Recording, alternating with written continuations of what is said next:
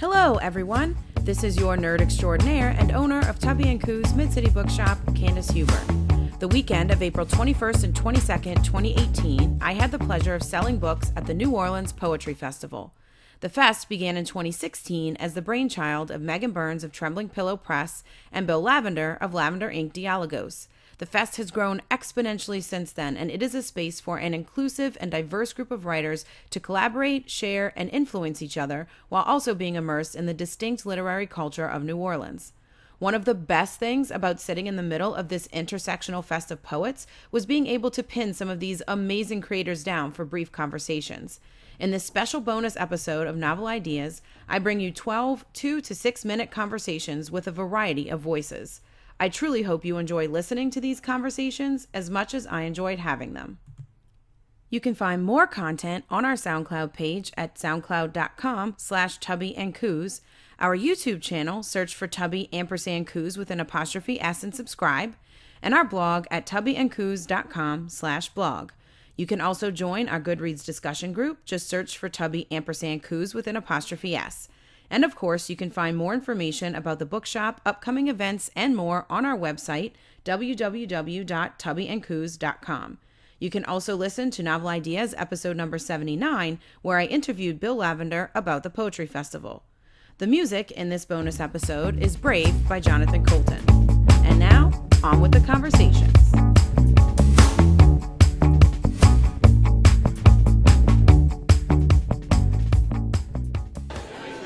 I'm here at New Orleans Poetry Festival with Angela Peña-Redondo. How are you?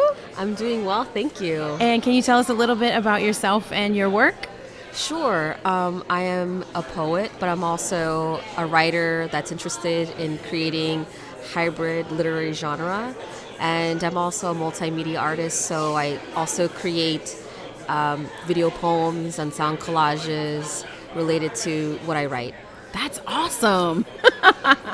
With the multimedia, I don't know if I've ever seen like a sound collage or like a video poem. I'll have to go look that up. Oh, I wish you were at our panel then. I know. I'm stuck at the book table.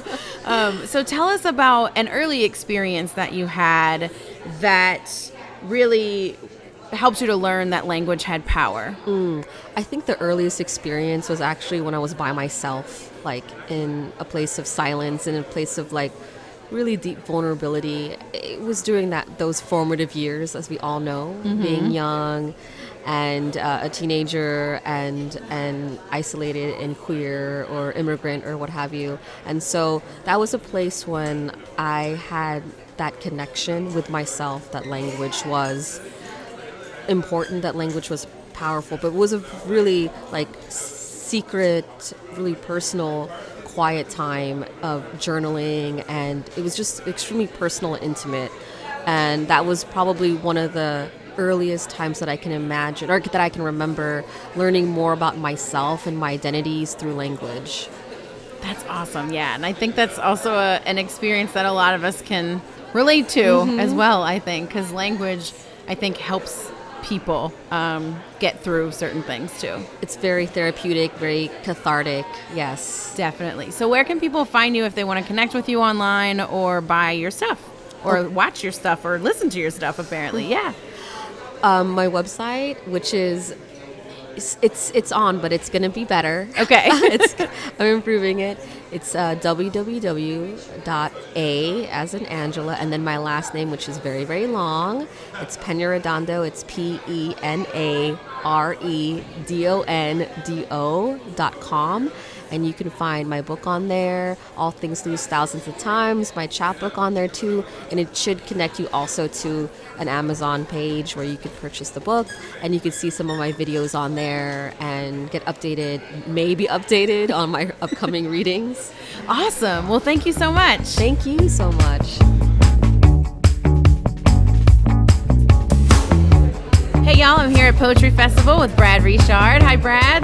Hi Candace, great to be here. And tell us a little bit about yourself and your work. All right. So I am a poet and teacher living in New Orleans. I direct the creative writing program at Lusher Charter School. And among other things that I do outside of school, I also co-curate with Elizabeth Gross The Waves, which is a mostly quarterly LGBTQIA plus reading series. I call that the quilt bag. That's what it is. It is. And I have been writing poetry since I was a teenager. I studied at the University of Iowa and Washington University in St. Louis.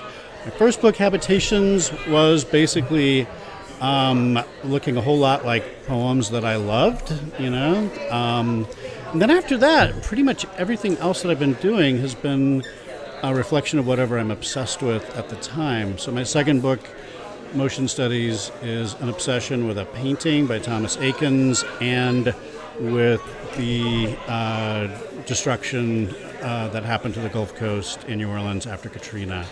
My third book, Butcher's Sugar, came out of an obsession with my own history as a man and with mythology, with Greek mythology. And my current project, his working title is Fear. That's probably going to change, but it is out of an obsession with an imaginary kingdom ruled by a pathetic tyrant.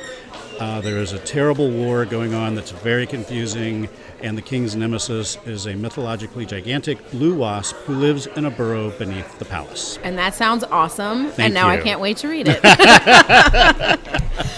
So what do you think is the sort of plight of poetry in contemporary society? How do you feel about that? Well, Or the state of poetry, I Right, guess, yeah, in society, in the U.S. today. This is something I think about a lot because I'm a teacher, and I'm hoping that my young people are going to go on to keep writing.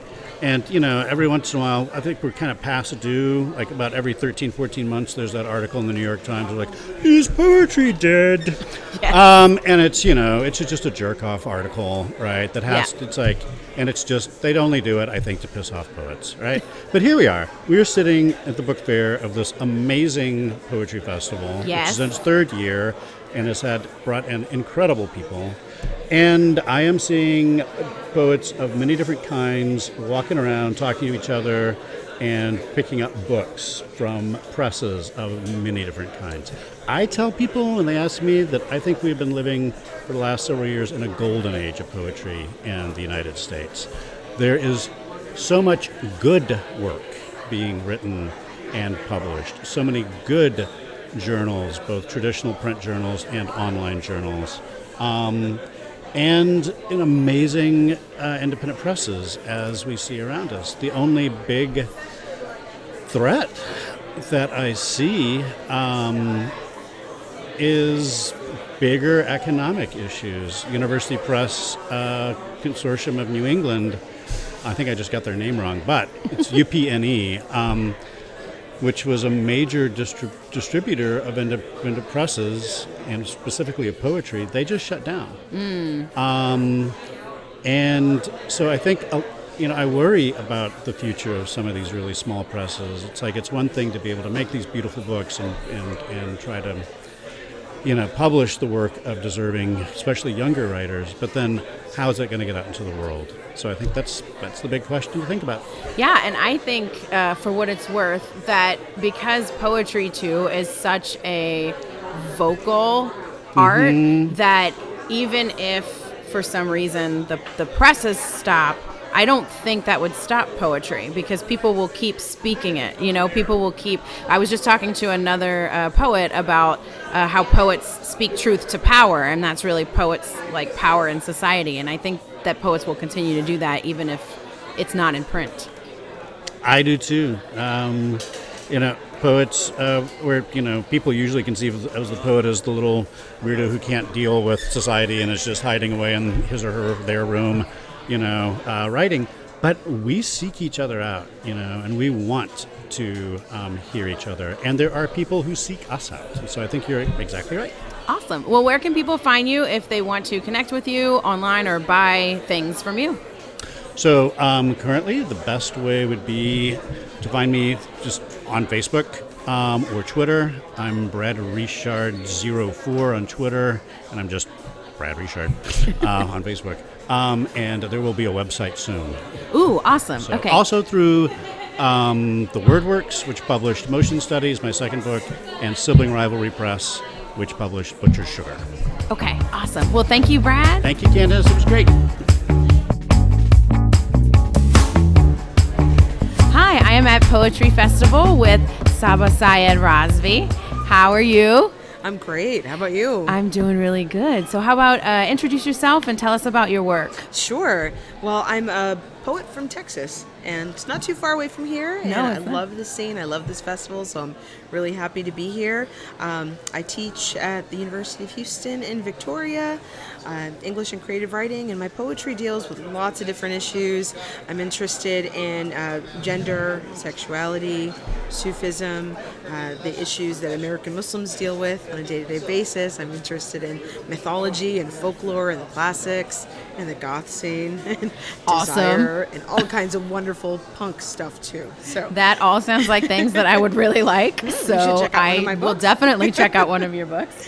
And so tell us, how important do you believe accessibility of poetry is? Do you think that readers should have to work to solve a poem, or do you think it should be just out there what the meaning of it is? I think that's a wonderful question. And I think if people want to work for meaning in poetry, I think they should. And if they don't want to, they shouldn't have to. I think there's room for both. You know, poetry across the ages tends to take up so many different issues, so many different approaches, and there's room for diversity of approach as well as there is a voice. And some people really love the challenge of puzzling something out, but then there's also something about sound and the musicality of language that is also important.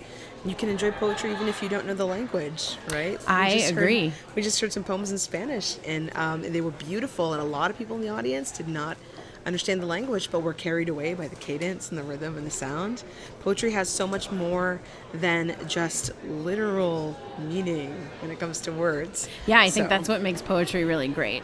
it's a little bit like music and Yeah. philosophy, all mixed together, and so it can be accessible if you want it to be, and it doesn't have to be if you don't want it to be. That's So, true. Well, thank you very much. And where very can welcome. people find you or connect with you online? Yeah, so you can go to my website, www.sabarazvi.com. You can find me on Twitter, you can find me on Facebook, but all that info is on my website, so if you want to look Awesome. at that, you can. And spell that for us. It's SABA. RAZVI. Got it. So SABARAZVI.com. Yes, and you Awesome. can find my books through Agape Editions or Chax Press or Finishing Line Press, and my two newest collections that are out right now are Heliophobia and In the Crocodile Gardens. Great. So definitely go check that out. Thank you so much, Sapa. Thank you.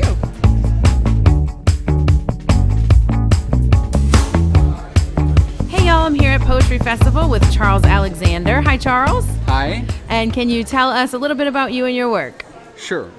First of all, I live in Victoria, Texas. I recently published my 6th full-length book of poetry, which is called At the Edge of the Sea, Pushing Water 2. I've been working on this Pushing Water project, because we walk around, we're pushing water because we are water. Right. It is, it's a very rich, both real and metaphorical presence. And of course, I started it when I lived in the desert in Tucson, Arizona. But now I live 25 miles from the Gulf of Mexico, so there's a poem in there about the estuary, which is where salt and fresh water meet and are always pushing back and forth on each other. And it's just a rich area for birds and all kinds of things. But it's rich to me in thinking of borders between things, and I think even borders between language and person and what that might be. It's been important to my work for a long time. Oh, interesting. And so tell us if there are any poets that you really didn't like at first that you then grew into later on, and what that process was. Well, there's some of these, great poets, I didn't kind of get John Milton at first and Paradise Lost and Paradise Regained, but as I learned more, I think, about poetry, as I listened more and opened my ears, that language of man's first disobedience and the fruit thereof, I love that oracular thing. It relates to William Blake. It relates to a lot of things that I also love. And, in maybe more contemporary work, it relates to Robert Duncan, who was a poet in the 60s, 70s, 80s, who was important to me. So, lots of things can open up. I think Gerard Manley Hopkins I didn't like so much at first. Lord Byron. But sure, he's funny as hell now. And so where can people find you if they want to connect with you or buy your things? Well, I run a press too, which is cool. Chax, CHAX Press, and at chax.org online. And then I'm also, on Facebook, and my email is chaxpress@gmail.com. And I don't really have a personal web page, but I'm pretty easy to find. Okay, awesome. Well, thank you so much, Thank Charles. you. All right.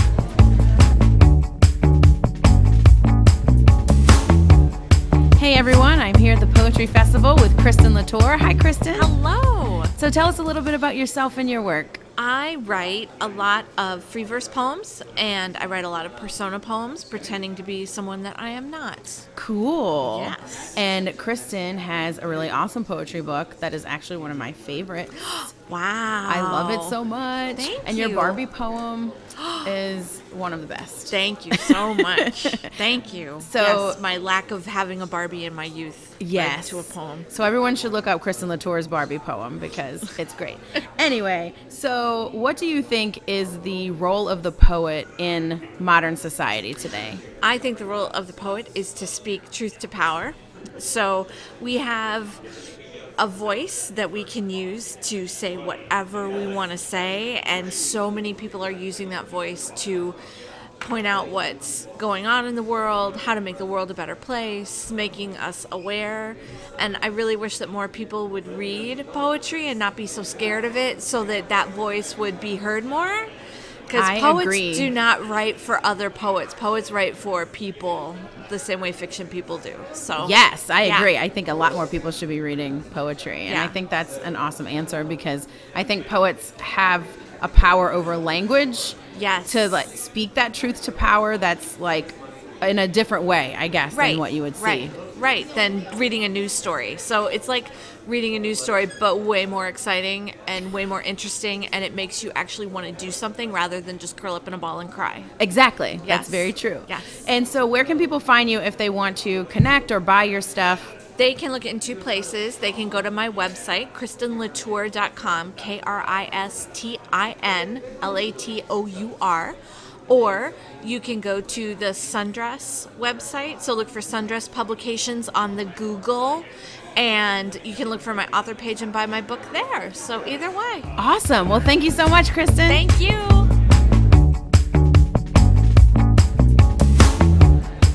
I'm here at Poetry Festival with P.F. Potvin. Hello, how are you? I'm doing great. How about you? Doing pretty well. Can you tell us a little bit about yourself and your work? Sure. I'm a Michigan-based fiction writer and poet. I focus on narrative and specifically the prose poem. I'm interested, right now I'm working on a collection that has to do with fatherhood. Cool. And I'm the father of two, a boy and a girl. Awesome. And so what is the most difficult part of the artistic process for you? I think, as is kind of obvious, I'm a single dad with two kids, and so finding time to write is the hardest part. There's 7 and 2. I can only imagine. So between that and a full-time teaching gig, just finding the time to write, I always have more than enough inspiration. And like I said, focusing on the theme right now of fatherhood, I have more than enough material to work with. Yeah. So kind of a follow-up question to that is, how do you find the time? What are some strategies that maybe you use? Before bed, or after the kids go to bed, and before I go to bed, getting up early in the morning is helpful, but that's not my best time. Yeah, me neither. It's more like 2 a.m., wake up to get a bottle ready and stay up then and do a little bit of work.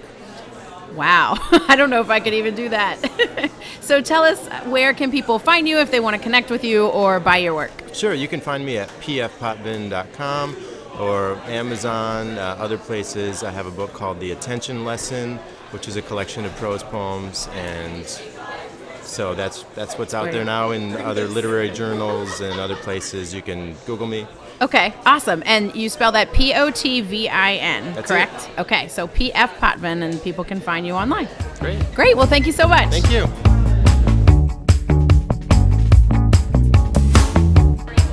Hi, everyone. I'm here at Poetry Fest with Sawako Nakayasu. And how are you today? I'm doing great, thanks. How And are so- you? I'm good. So tell us a little bit about yourself and your work. Well, I am a poet and translator, and I also do performance art, I guess you would say. And a lot of those things merge at various points in time. What type of performance art do you do? It's almost always text-based, even though it might not always be sounded text. Sometimes I speak it, but sometimes it's printed, or sometimes it's a performance of something of a poem or something else that's been published. I do a lot of different things. Cool. with it. Yeah, that's awesome. And so I've been interested in speaking with someone who does translation work. Yeah. And so do you think that translated work can do true justice to the original piece in the new language?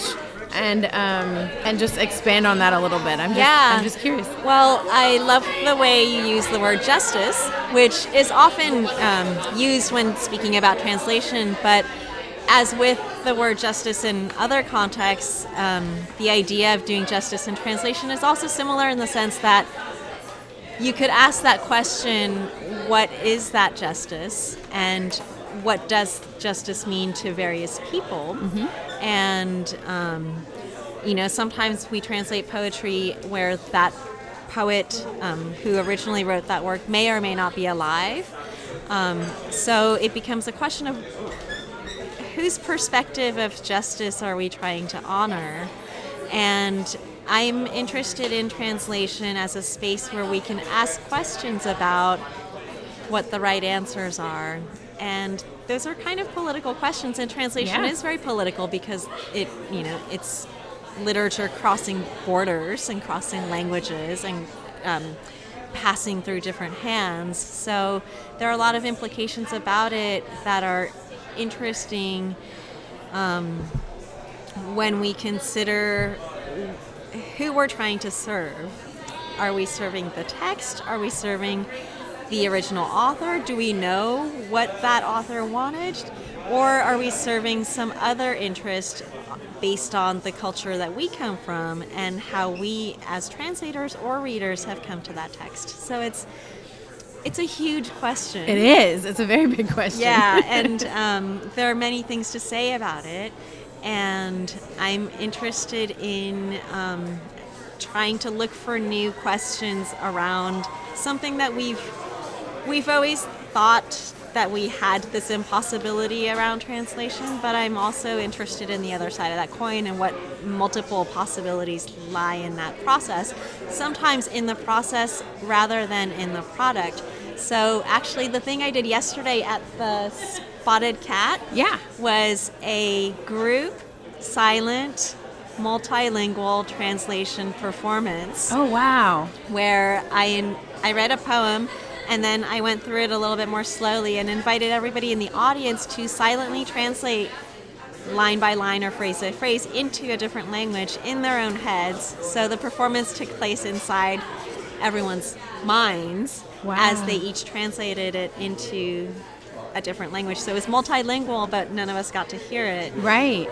But everybody was experiencing it. Yes. And is that translation or is that interpretation? Right. It's an interesting boundary too. So I'm asking a lot of questions. Yeah, it is. It's a really interesting question too, and I'm also interested in the culture perspective of it as well, because when we talk about poems, I'm obviously Western. I come from Western culture. I'm Western too. Yeah, we're all Western. Yeah. So coming from if you're American just in general and being here in Western, I think you pulled something different than people who aren't of the same culture, and we have a lot of different cultures too here so it's an interesting too cultural question, because what means something to me means something totally different to someone else. Yeah. So trying to translate that meaning, but then it also creates something new for the person reading it. Right. And so then, like you're saying, it's like, But okay, also, so what's the purpose, right? But with poetry, we forget, we just because we're reading a poem in English, just because we know the language, we assume we're going to understand the poem. That's true. And in reality, there's so much we don't understand even within our own language. Yes. So I try to, not see it as so distant or foreign by being in a foreign language, that there are kind of a wide range of interpretation and miscommunication or misinterpretation even within language. Yes. And so all those things are interesting to kind of play off against each other as a continuum of understanding or communication or poetic emergence of something, of some element. Definitely. And a lot of poetry is about emotion too. So if it's evoking an emotion, Yes. does it really matter what the words are if Yeah. it's evoking the quote right or intended Yeah. emotion, Yeah. right? So where can people find you if they want to connect with you online or buy things from you? Well, I guess I have a website, and it's sawakonakayasu.net. Okay. And I guess that's where I'm on Facebook. Okay. I feel funny saying that loud because I might just get off at any given moment. That's totally fair. So your website would be the best place Yeah. to find things. Yeah. Okay, awesome. Well, thank you so much for being here. Thank you. It's fun. Hey, y'all. I'm here at Poetry Festival with Elle Aviv Newton. How are you doing today? I'm doing mighty well. How are you doing? I'm doing very well. So tell us a little bit about yourself and your work. Sure. I'm a writer and an editor. I originate in Oakland, California. Currently, I live sort of down the coast in Monterey. I'm here today as the editor of Poets Reading the News with my fellow editor, Jenna Spaniolo. So we started this great platform for poetry about the journalistic method. Can I say it again? Cool. Or, yeah, I just totally fucked up the whole... again, and I'll edit this. Yeah, exactly. Yeah, I do podcasts too. So, I'm here as co-editor of Poets Reading the News, and we're a platform for journalism in verse. Oh, cool. Yeah. And so, as an editor, how does one judge poetry? Is there a yardstick that you use to determine whether a poem is good or not? Yeah, it's such a hard question now. I'm asking, why did I say yes to answering that one? Look, poetry, it's such a personal process. So I think, if you read something and it resonates with you, then it has power. And of course, beauty means different things to different people. Some would argue beauty isn't even the point of poetry at all. It's about whether it has a positive impact or whether it's extremely relevant. So, as an editor for Poets Reading the News, I get to judge work in terms of, is this conveying really important ideas, and is it doing so with a strong poetic backbone? Yeah, and I would agree with that. I think that it's... Thank you. Yeah, I think poetry matters to the person who's reading it, right? Yeah. And It if really it does, does. then it's working, and if it doesn't, then it doesn't. Yeah, there we go. Just So- read what you love to read, I'd say, and also challenge yourself to explore new mediums and new styles that maybe have never appealed to you before. So give things a chance, Definitely. So where can people find you and connect with you and buy your stuff if they would like to? I would invite everyone to visit poetsreadingthenews.com, and that's where you'll find our platform, and you can read our work and buy our swag and get our books. It's fabulous. Come over. Awesome. Well, thank you very much. Thank you. That was really good. Hey, y'all. I'm here at Poetry Festival with MG Roberts. Hello. Hello. And so tell us a little bit about yourself and your work. So my name is MG Roberts, and for better or worse, I'm a poet. I live in the Bay Area. My first book is entitled Not So See from Durga Press, and my second book is entitled Animal Utermek, and it's from Black Radish. Cool. And so is it like general poetry? Because we've had a lot of different types of poets. I've been marketed experimental I think it's a marketing scam of sorts, but that's where I am. Okay, cool. And so does writing poetry energize you or does it exhaust you? I hate writing poetry. I find it like really tedious. What I really like is to revise. I love to revise. I will revise a poem to shit. And I don't know, I think that like maybe, perhaps it's like why I am a poet, to live in a constant state of revision. Yes. Like feels like normal to me. So I think that like... So writing exhausts you and revising energizes you? Yeah, Is that what you said? I love revision. Like, like every moment is like a possibility to like revise, like, oneself and one's work. So I think that's the best aspect for me. Yeah, I would agree with that. I love revision. I'm an editor as well, and so revising stuff just comes more naturally to me than sitting down to write things. Yeah. So if people want to connect with you, where can they find you and your work? So I'm on Facebook. That's MG Roberts. On Twitter, MG415. You can buy my books at SPD Books. And you can also find me at Kelsey Street Press because I'm one of the senior editors. Awesome. Well, thank you so much. No, thank you. I'm here at New Orleans Poetry Festival with Lexi Patrick. Hi, Lexi. Hello, it's a pleasure to meet you. Yeah, so tell us a little bit about yourself and your work. All right.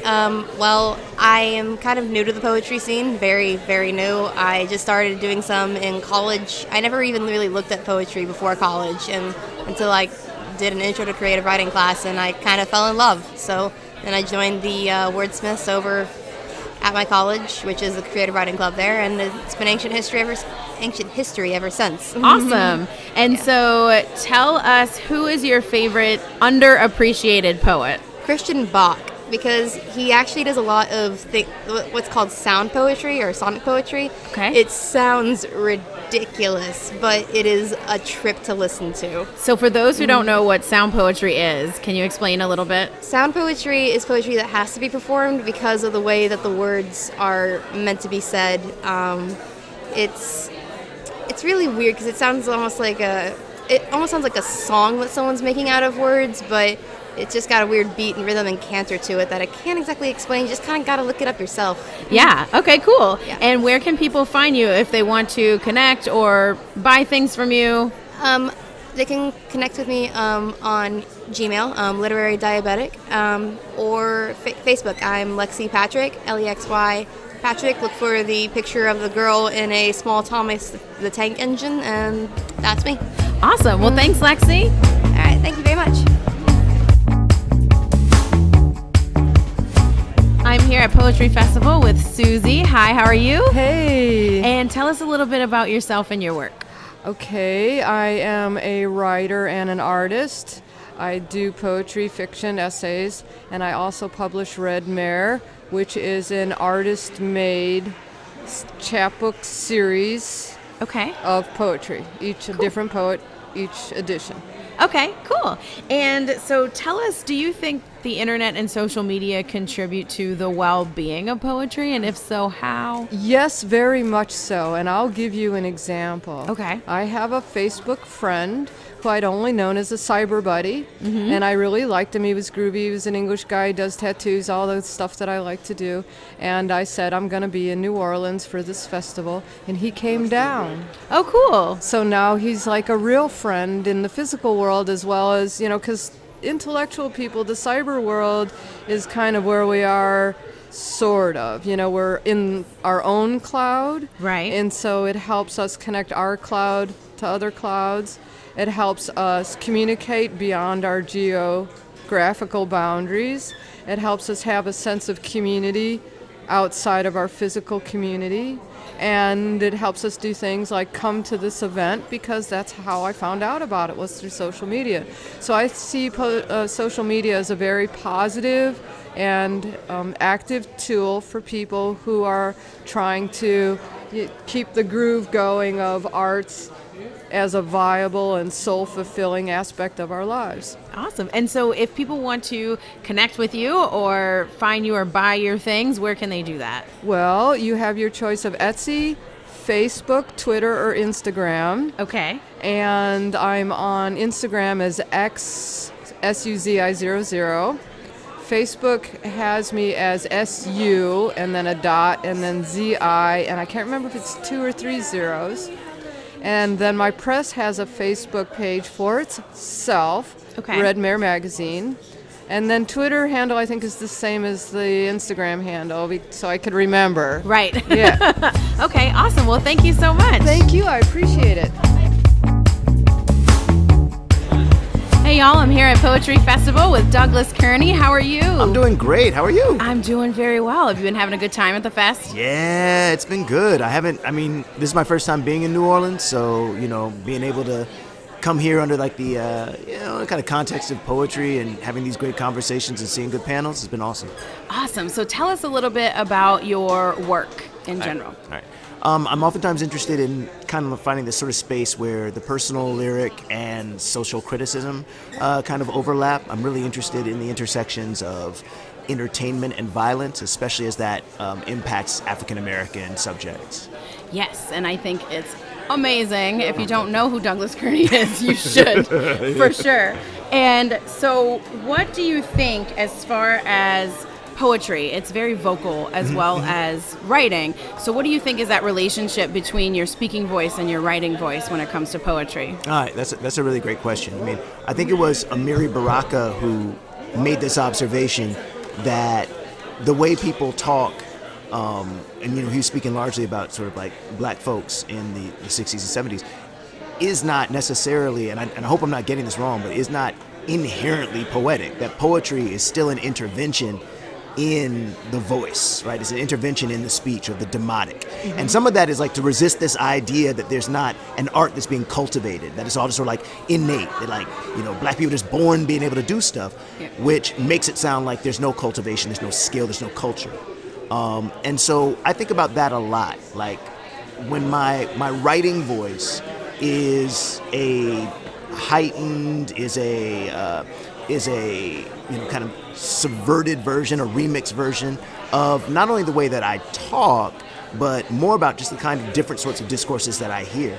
And so I think that that's a really important way of thinking about what I do with the writing. I think the most central kind of way that I've thought about this is that for a long time people have called certain vernacular traditions broken English. Yes. And I try to think of them more as double jointed. So how can you create a double-jointed syntax that uses what seems to be sort of lack within a form of verbal expression to actually create multiplicity? So that's something that I'm really interested in. That is amazing. And so as far as, this is a question that I didn't tell you I was going to ask, but I'm interested. What do you think, based on what you do and all the things that you just said, is like the role of the poet in today's society? Like what do poets... or what should poets do? Or is there one?